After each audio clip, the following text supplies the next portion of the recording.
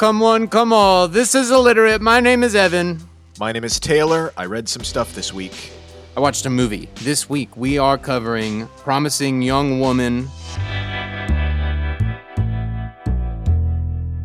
Spoiler warning, if you haven't seen it, it hinges on something that we have to talk about. So we typically like to keep our episodes where you can listen to them, get the context of the conversation without, spoiling the nitty-gritty of the plot and the fun of the movie. But today we can't really discuss this film, why it's nominated, the themes of it, without you having seen the film or at least being willing to spoil it with not knowing.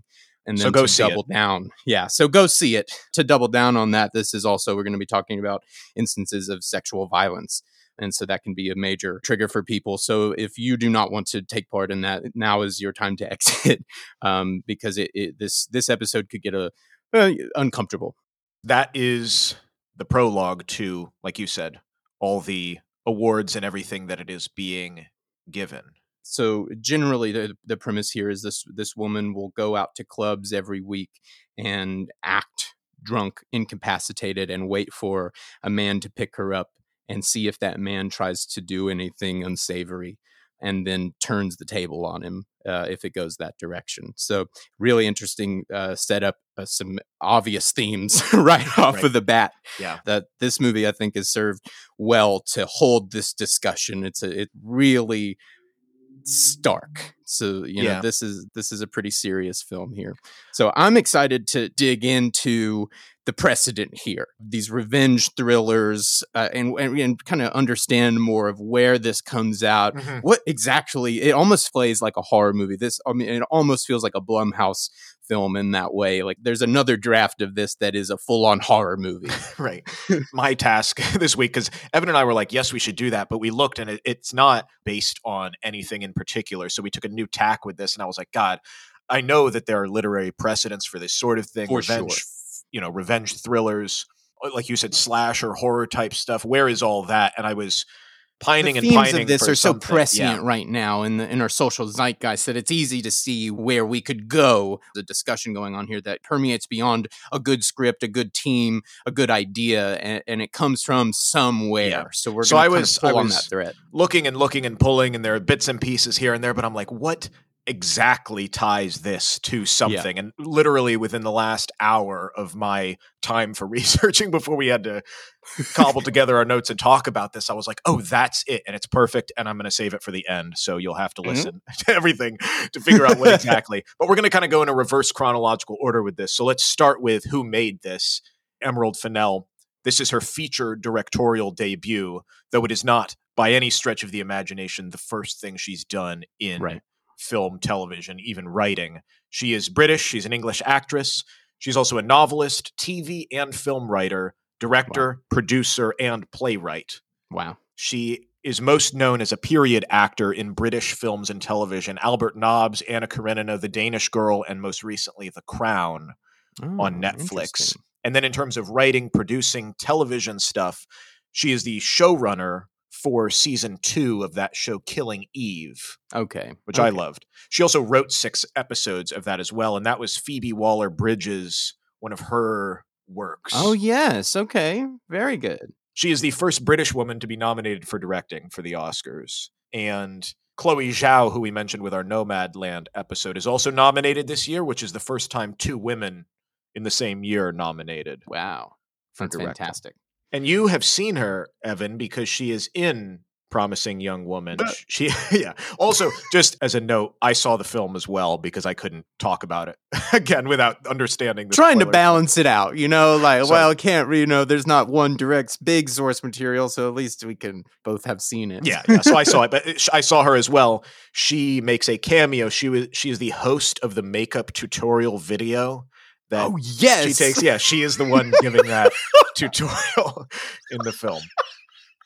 So she directed and wrote this. It's a great cameo. Oh, thank you for telling me that, because that is so funny. Yeah. So that's a part of it. Her writing process, the genesis of this. And there were several points watching the film where I turned to my wife and I go, what did that look like on the page? Yeah. Which isn't typical. It's just like there's a scene or two. There's one in particular where the music did all the work, and I went, "What did that page number look like?" Yeah. Anyway, with the pitching of it, to answer your question, she did go in with a lot of mood boards and a lot of, like you said, the music. Like she was like, I know how it reads on the page, but this is how it has to feel cinematically, visually. You do have to kind of suspend disbelief, like the whole thing of getting these men to show their true colors. It's like, well, if this was a real small town, wouldn't they know that was her after 5 times? Like, how many bars are there in this small town? Right. She has a little notebook where she does a notch for each one. I mean, and it's by now must have thousands. Right. So it's like, wouldn't they know? So you have to. You got to be traveling all over the state. You got to be going to the next city. Yeah. You got to hit up the clubs in the next state over. Yeah. It's a suspension of disbelief kind of pseudo reality. But anyways, as far as the concept of the whole thing, she was at a dinner party and one woman mentioned this sinister encounter that happened with a guy on the tube, on the station on the way there. And then women around the table are telling similar experiences, keeping it with a humorous bent. And the men are staggered thinking, God, this is crazy. And it's like, these are even the milder things that have happened to them, or the things that they are not exposing to the greatest degree. And that surprise of the guys at this dinner party, she thought was so interesting. Wondering the ignorance of men. Yeah. I think that there's, the politics of the film itself, and just for the sake of its themes and the sake of the conversation it's presenting, ignorant at best is basically the best you could say for any male character in the film. And that's not it's still heavier than that, because it's not enough to just be like, well, I didn't know. Yeah. It's like, here's why there's a piece of media that's nominated for 5 Oscars, because you should know that that's just your reality is not everybody else's reality. Right. I'll post a link. There's a great SNL sort of music video thing called "Welcome to Hell," where it's like, here's all these things happening, like. They put a very black comedy spin on it to be like, oh, you're just now hearing about this? Welcome to hell. Like, this is my life every day walking down the street, worrying, being catcalled. Yeah. This is a part of reality, specifically. That you just ignorantly got to, walk by. Not even given the credence to look away. It's that you're not even cognizant of his existence to begin with. The ignorance of the female condition is, I think, something that at the minimum that this is saying, hey, we as men need to be more cognizant. Like you said, it was a great way to say it, is that our experience is not the experience for everyone else. And we can't culpable. Just go around assuming that everybody comes from and understands what we do from our experience. It's crazy. Yeah. And that's why, speaking a little bit to the production, specifically choosing male actors who are known for their good and wholesome or just neutral characters that were, in the OC or in Superbad, or Bo Burnham being the main, like, you hope he's the good guy because he plays this in his other roles. This person who is aware and woke to these things. Think, maybe she could see faith in a man, to a degree, and maybe not all men are like, and even he by the end is culpable to a degree. They're shades guilty of by association. Yes, exactly. by saying, oh, well, I'm not culpable because I didn't know, and it's like, well, but that's not an excuse when something so horrific is happening. And going back to, so that's part of her pitching this concept. And in one of the pitch sessions to a financier producer, she, explaining the character, saying the main character doesn't say hardly anything. And these guys keep coming on to her, acting like the good guys until they have an opportunity. And in the pitch, she says, the main character, she sits up and she's not drunk. And the producer goes, holy expletive, she's a psycho. Saying, oh, she's a psycho. And that's like, oh, that's the reaction. Like, whoa. Yeah. And then see, that's so interesting because, and it's brought up, it's in the film is hold on. Who's the psycho? Because 2 seconds ago you were preying on me. Well, that's the uncomfortable stuff. I'm crazy because I led you into this situation and I'm not drunk, but you were just an active predator. But I'm crazy. People feel it's a beautiful contrast. That uncomfortableness because the person who's doing it knows it's wrong, but they only admit it when they get called out. That's like the most basest morality of all time, is to say, well, as long as I get away with it, it's fine. But once you're called to it in the moment, snapped into reality, oh, this isn't right. Well, it was always not right. You know? And most people would rather be shot in the knee than show who they really are. is part of the I gotta thing. say, she does this many times throughout the film, and I'm almost like not sure if she's killing people or not. Right. Well, that's what they're saying. It's like that's the genius of the twist on the premise is that it is more devastating than if she was a knife wielding maniac, revenge if she had killer. Killed every one of these men that we've been introduced to, which would be the Blumhouse version that I keep imagining. Right. And that exists in we'll get to sort of the revenge thriller stuff. But she said her inspiration, some of her inspirations, a lot of literature, the Nancy Drew books, Shirley Jackson, the Bronte sisters, where we talked about there was that mad woman in the attic in The Haunting of Bly Manor. Henry James was inspired by that ghostly sort of story. And I thought in terms of other literary stuff, there is a book that she's reading when the Bo Burnham character is introduced. Right. She's at the coffee shop ignoring him. And so I looked up because everything is intentional in a film. You don't just pick something off the shelf and say, well, she'll read that. Here, read this book. And it's like, no. The character is reading. They're going on a journey with some material there. You don't just slap any old book. What's laying around? It's very, very much a choice. So the book is called Careful How You Go. I couldn't find it in relation to what that title with that author does not exist as a book. So what I found was Careful How You Go was a short film that Emerald had made in 2018. And it is a black comedy, a psychological thriller in a similar vein, and just the malevolence or the messed up things that these women do either to each other or to other people. So that is also part of the inspiration. Not only is the character reading about that, but she has taken some of what she learned in that storytelling project. That's really cool. I'm really glad you looked into that because I saw the title. I remembered the title, but I wanted to know what that book was actually about. That's fascinating. And then the last little production thing took 23 days to shoot, which is not very long. No, that's not long at all. Emerald Fennell was 7 months pregnant at the start of the shoot. And she gave birth 3 weeks after wrap. So there was she was like, it gave me this sort of untoward power to be like, I am having a baby in a month. Yeah. Oh my God, she is the superhero. Yeah. That's amazing. Yeah, I bet it would give you this kind of like alter ego sense of stress, like. And it's hard. It's hard if I'm here working, if I'm here for 12 hours every day on location, you can too. If I'm pregnant, I'm coming. My abdomen as a child. Yeah. Yeah, it's amazing. So let's horrible segue. Just go to the ending of the film. So if we're getting into the nitty gritty here, going into the third act, she has found Al, the rapist's bachelor party. And this is really where this all comes to a head. I mean, I think this is why it's been nominated, and this is why it's so shocking, why everybody wants to talk about this film is this ending. Because she dies. And she just flat out dies. But then she actually goes down kind of quick.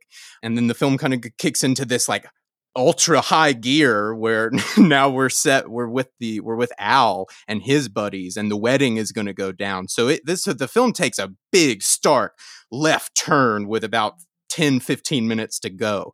And it's something that you just don't get a lot. You don't get something that breathtaking, that completely shocking, because it completely goes off the rails. They go to the wedding. Bo Burnham's character is now getting like timed messages from beyond the grave because the police are coming in because she's completely planned this, I guess. And that's what the conversation is did she go in expecting to die, or was she trying to kill him, or did she just give up?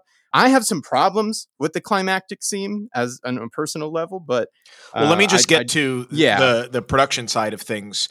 She originally had the ending just where this happens, her body is burned, and they get away with it. The bachelor's party people wake up, and that's it. And the funding entity sort of balked at that really tragic negative ending. And then there was also a script situation where she appears at the ending and kills all the guys in more of the Blumhouse classic revenge. But that was also deemed like really unrealistic because that was kind of the precedent for the whole movie is like, what's worse than killing them? How would a woman actually inflict revenge? It would be, hey, I've shown you who you really are, and you're going to face the repercussions for that. You're not going to get away with this. You're exactly. Keep living your life. Yeah, which was what happens with Ryan, Bo Burnham's character. So both of those things did not make it, and it kind of has, to me at least, this secondary ending of like the kind of genre revenge movie. But Emerald Fennell even said, and this is more of where I tied into it, she's in this cycle of addiction on this spiral of feeling terrible, building up, letting off steam, feeling brilliant for doing these things, and then the come down horror and self-loathing. And she said these cycles go generally in one direction. And that's more of where, like, oh, this person as a character, this is a twisted way of dealing or not dealing with grief. And is this a futile exercise as a way to deal with this? Because it's about her friend Nina that this happened to. It's not even her. Right. And it's so interesting that in the middle of the movie, the mom of Nina is like begging her to move on. You've got to get over this for all of us. So it's so interesting that she is driven to this point. Like, it has this horror tinge all the way through, and she's not killing any of these men, but it feels like it's leading to that, and you're waiting for that to just happen. You're waiting for her to exact her revenge. So when she singles him out, and it's said that all the other guys must be passed out because she slipped something into the alcohol that she gave them all. And that all started to make a lot of sense to me. But it's once we get into the bedroom that I started to really have some issues with it.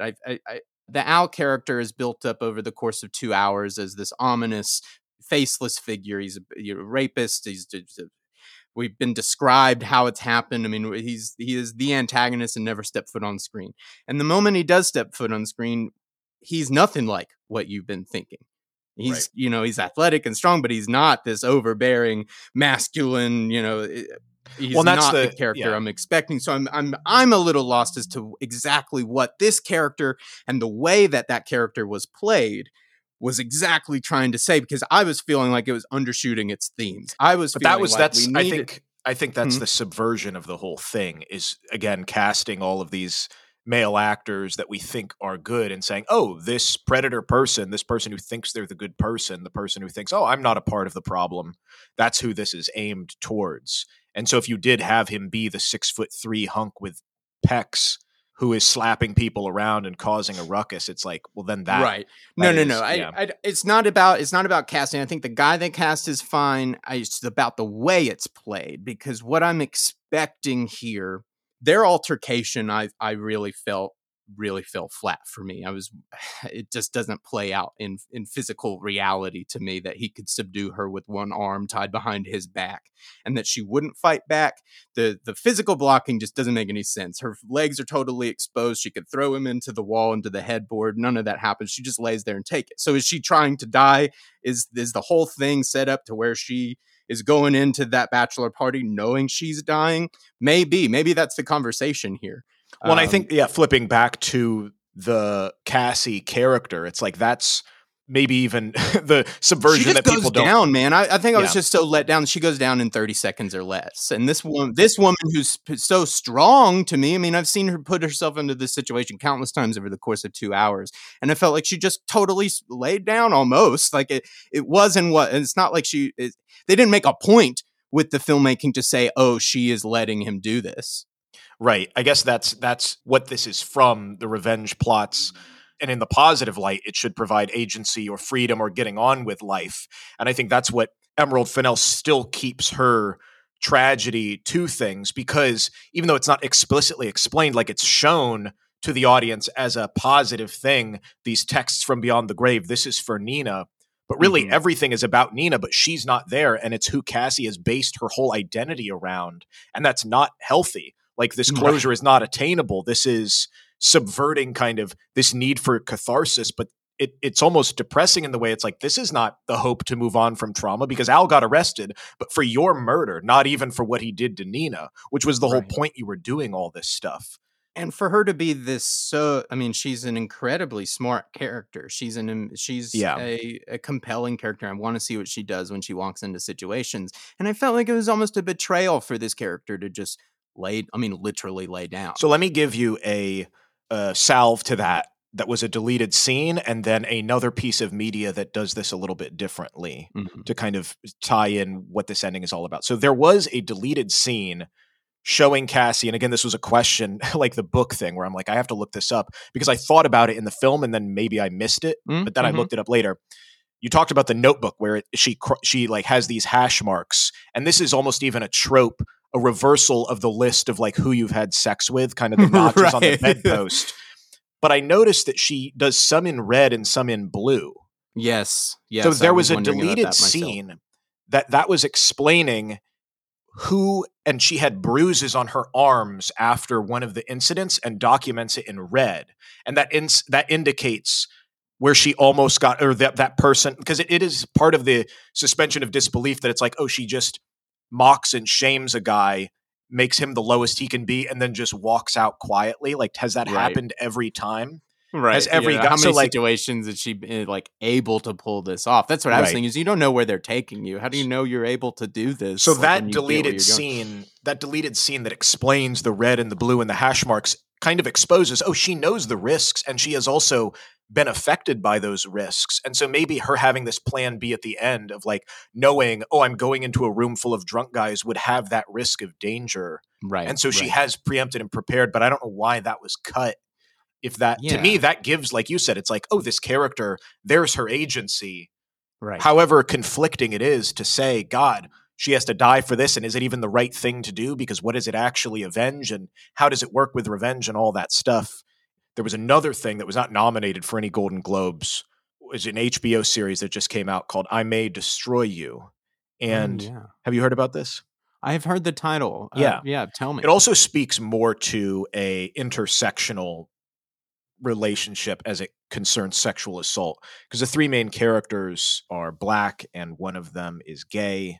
So I May Destroy You, the creator Michaela Cole plays Arabella, who is this writer who is dealing with the emotional wreckage of a sexual assault, tracking down for closure, trying to figure it out by the end. Of course, there's other things that happen, but the finale re-engages the situation with multiple kind of fantastical scenarios, either involving violence or a romanticized version or a tragic version, turning it into, in sort of a meta, art being the thing. This work is what allows her to move on, is the creation of this show.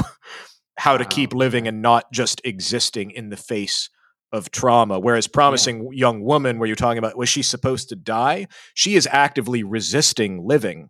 Right. Like that is all of the people in her life are begging her to move on, like begging her to live.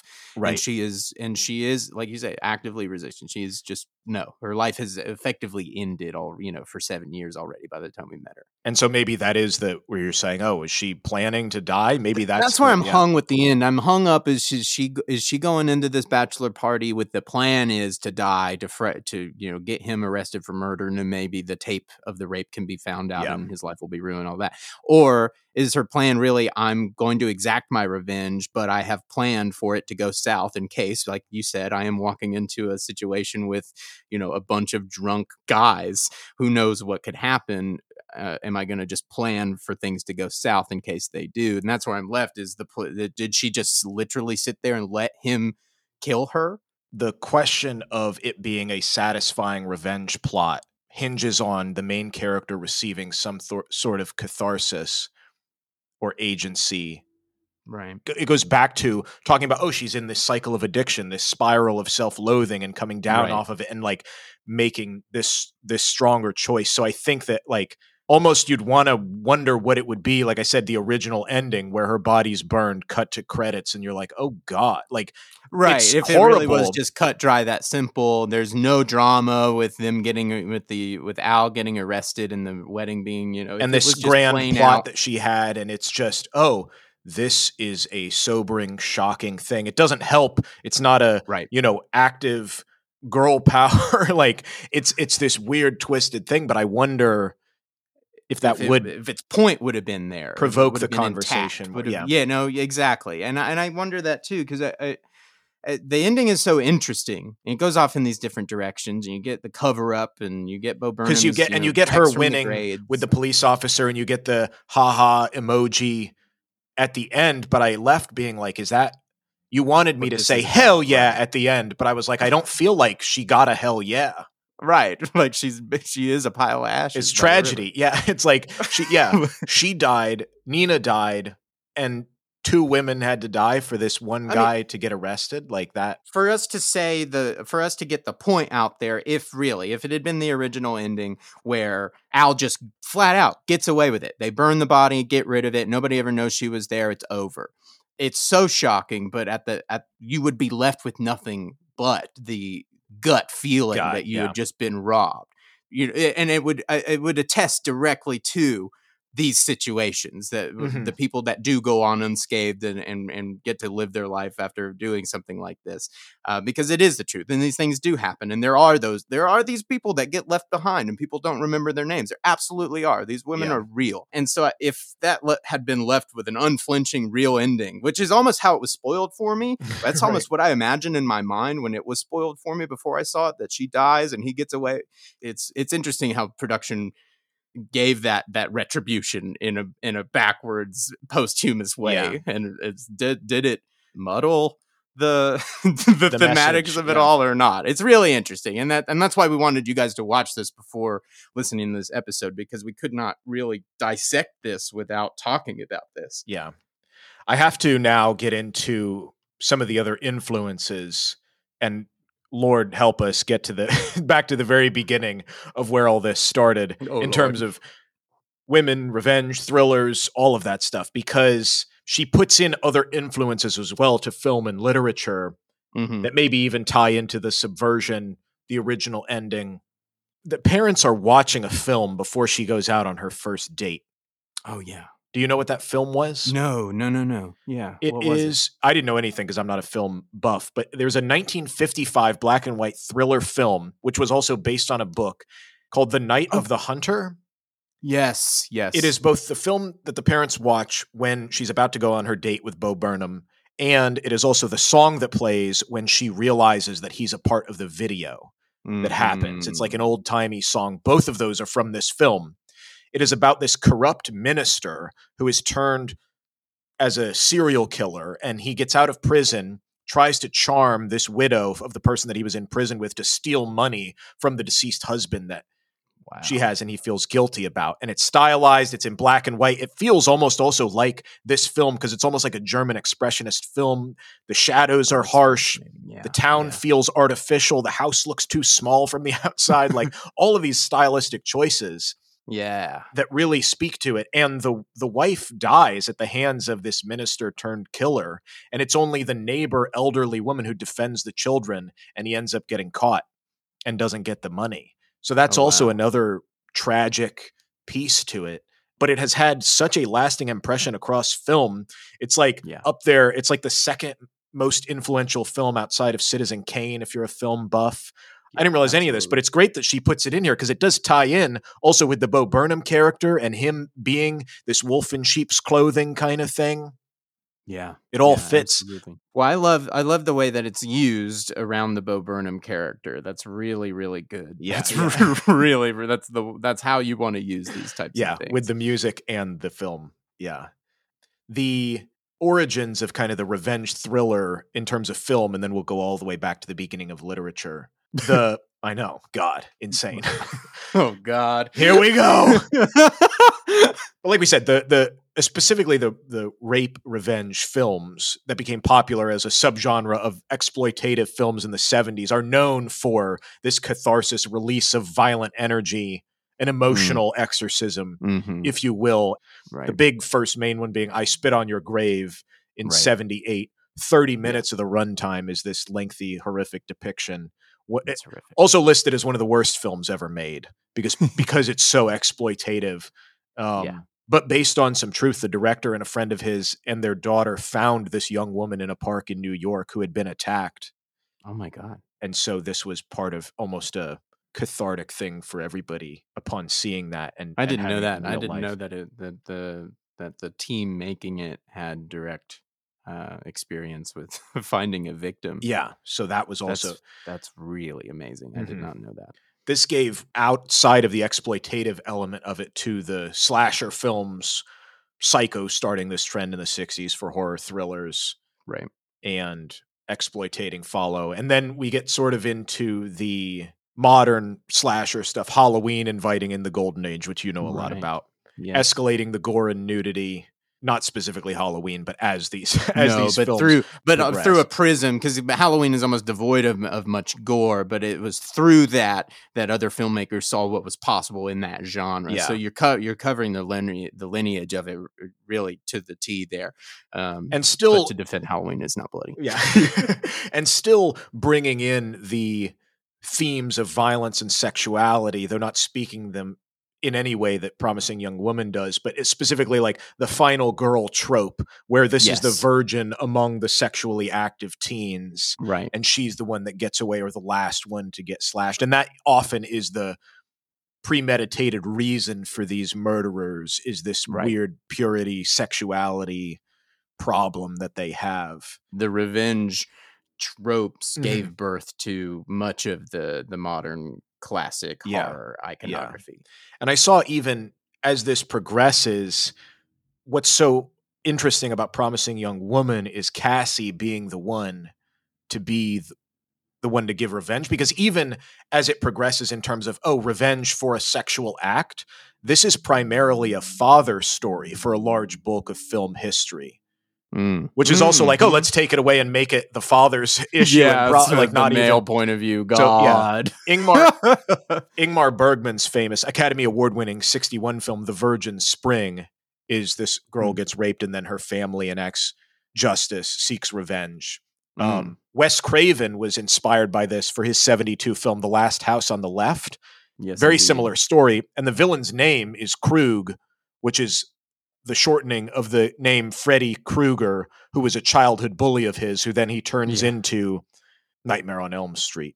So it has a direct correlation to the subversion of this genre. And then similarly, 2 years later, Death Wish is a father who goes on this criminal avenging spree, which got a Bruce Willis remake, and Taken with Liam Neeson. It's all about, my daughter had this happen to her, but I'm going to be the one. So it really, there's been a modern renaissance in terms of women being the main characters and getting this taking hold of their own stories. Yeah. I mean, two of which came out in 2017, which are used as corollaries to this. Revenge was a French thriller film, and I think I'd seen the trailers. It's this young woman who's assaulted and left for dead in the desert. But there was another one called MFA, which maybe speaks to the Cassie character's problem of not getting that catharsis, or who is she doing this for? It's this story of a grad student who kills her rapist and then attacks and kills the man who assaulted her friend, following along the chain of revenge, seeing kind of the other people. But then her friend gets implicated in the crime and didn't want this and all this other stuff, and eventually commits suicide. And now she's left grappling with the consequences of revenge and her actions. My God. And whatnot. Yeah. So that is also these modern, leading up to Promising Young Woman. This isn't coming out of a vacuum. It was so interesting too that then you introduced the suicide aspect of that, and the Promising Young Woman keeps it kind of close to the chest throughout the film, and it doesn't let you know until the climax in the bedroom at the end that Nina is dead, and yes, she did commit suicide. It's kind of dangled out there along with Al. You're getting clues to it, and this is where the screenplay is really good about not giving away the farm and just giving you enough breadcrumbs to get you to the end until you have a reveal. The suicide aspect is I appreciated how that was treated and presented in the film. And it seemed really appropriate and enough and really nice to keep me on my toes about exactly where is Nina, and the way it was delivered to me actually from Al was pretty impactful. And that's a lot of the traits of these revenge thrillers and rape revenge thrillers, is like it does ripple out to other people. And like you said, with the mom character being like, hey, let's move on. Like, what are you, is Nina consenting to you doing all this stuff in her name and in her honor? She's not here. It extends out to friends and family and other people. And that carries over into, because I went even further back, talking about revenge in mythology and earlier plays, and not just, here's a trend in films. And interestingly, there's a lot as it concerns women, which whether or not they're speaking to a feminist angle because of the context of the time period, still they're involved even from the beginning, at least in the Western world. That's what I'm speaking to here. Okay, yeah. Revenge plays, extremely popular in the 16th century. And this stems from Roman tragedies, William Shakespeare was getting into the zone of this, one of his earlier plays before he gets into Hamlet and Romeo and Juliet and all these other things. Mm-hmm. His early one in 1593 was called Titus Andronicus and tries to emulate the plays of Roman tragedies. So this is about Tamara, a woman, the queen of the Goths, who becomes a slave to the Roman emperor, and she takes revenge on Titus, who is the general who takes her because he's killed her son. And there's all, like we said, how it builds to all the family relations and everybody getting involved and betraying each other. And it's one of Shakespeare's least respected plays. Some people think he didn't even write it, but it's one of his earliest. And because it also mimics a lot of. Some people think Shakespeare didn't even exist. I know, but that's. I only know this as a weird half dreamed effect memory in my mind because Anthony Hopkins was in the movie and it's called Titus and he's got a blue face. That's all I'm thinking about. Like, I've never seen it. I don't know anything about it. I know it's super weird because they mix history and modern, so they've got guns, but they've also got chariots, and it looks futuristic. But then it's I know. It's I thought I was the only person on the planet that were just like I just while you're talking, I can just see the poster of him. So if that's a weird Mandela effect from you growing up in the 90s and it came out, then you're like, I have no idea. But that is like the main representation of this play. So that led me back to like Roman and Greek mythology and being like, okay, well, where are these tragedy plays from Shakespeare time coming from? And interestingly, talking about the mythology and revenge and femininity, the Furies are the Greek goddesses of vengeance and retribution. It's been a female precedent as a personification. Really? I knew that, but it didn't register to me. Yeah. Where you think, oh, why is this a new thing for promising young women to say, oh, she's going to seek revenge, not her father or whatever. And it's like, oh, but what about the Furies? What about the primal, like they're before the gods of Olympus. Right. They were formed from the Titans. That's the female personification. And even talking about like curses on a guilty conscience, that was also, and I don't have the exact reference for this, but the fact that like that would potentially be the only vengeance that women could enact due to social limitations. Oh, yeah. So that is also another feminine angle to things. But back to some of these plays where the Furies fit in and where this mythology comes in, and I promise I'll get to my literary point to promising young woman. We're getting there. So, but the big one, and here's the connection: Aeschylus's play Agamemnon, which is about the Trojan War.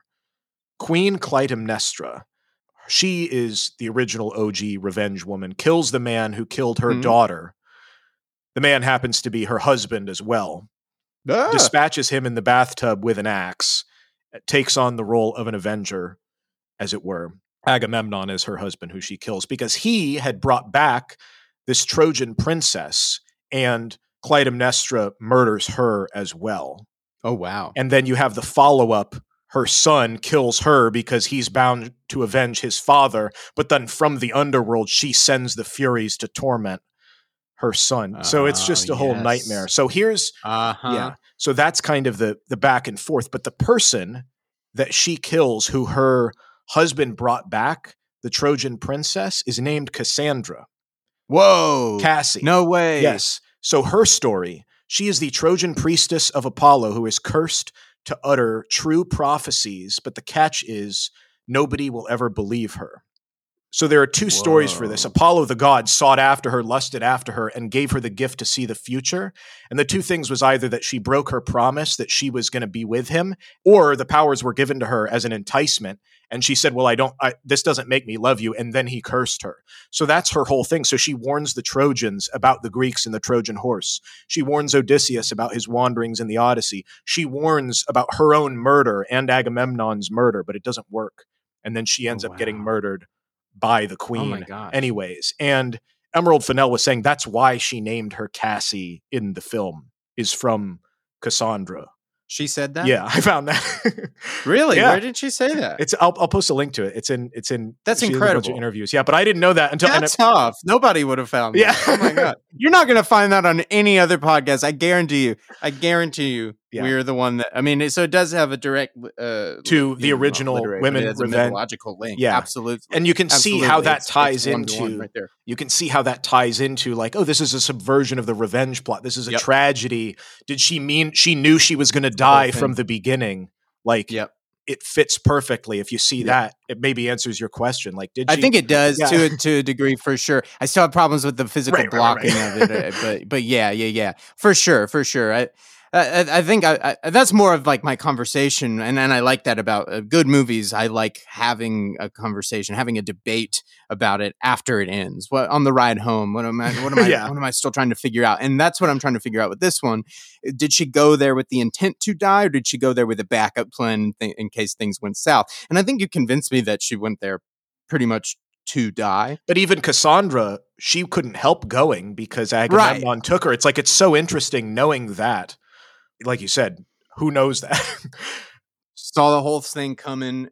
Yeah. Super versed in film and literature and references. There's so many references in Promising Young Woman that you'll pick up on watching it time and again, and what she's speaking to. Yeah, so it's a bleak plot point. It's a bleak movie, but there's also some hopefulness to it. Is it a middle ground of this genre where it's like you said, is it talking points of what is revenge, what is healing from this trauma? Yeah. What is too far? Yeah, what is like who's in the right? At some point or another, you did just like storm into like a lake house and like maybe we're gonna kill everyone there. Yeah. So, but yeah, I mean, what a crazy wild movie to be nominated for Best Picture and all these other awards. I mean, amazing that we got to sit here and have this kind of conversation about these types of thematics, and we're talking about it for Best Picture. It's pretty incredible. Amazing. And we got 2 female directors nominated for Best Directing. It's pretty incredible. So I go back and forth. There's parts of it that I'm like, absolutely should be not, and then there's parts of it I'm like, I don't know about that. Does it deserve, and I love that. I love that in the cinema community being able to debate those things. But this is such a hot topic right now. Looking at the list of nominations, seeing that in the middle of it, and going, what? And so we can't. I mean, if you haven't, I can't imagine that you've listened to this whole episode and you haven't seen the film yet. But if you haven't, go watch the film. It's really worth seeing. It's really worth getting in on this conversation and worth seeing what it dredges up in you, because we can pick apart, stylistic just decisions, blocking, that kind of thing, but the thematics here are what it's really about. That's why it's nominated. That's why it's so important. It maybe is a bit exploitative, but we've talked about it with Shaft, but it's like, isn't that the point? Men have had exploitative movies like this since movies have existed. So we can deal. I can take a slice of that. Sure, put it on the plate. Yeah. This was great. This was fantastic, man. I love that, Cassandra. Thank you guys for listening. This was fantastic. I really appreciate it. Thank you, Taylor. Reach out to us at @IlliteratePod on Instagram. Let us know what you're reading. Let us know what you're watching. You never know when we'll do something that is your absolute favorite thing in the world. So talk at us, and we will catch you next week.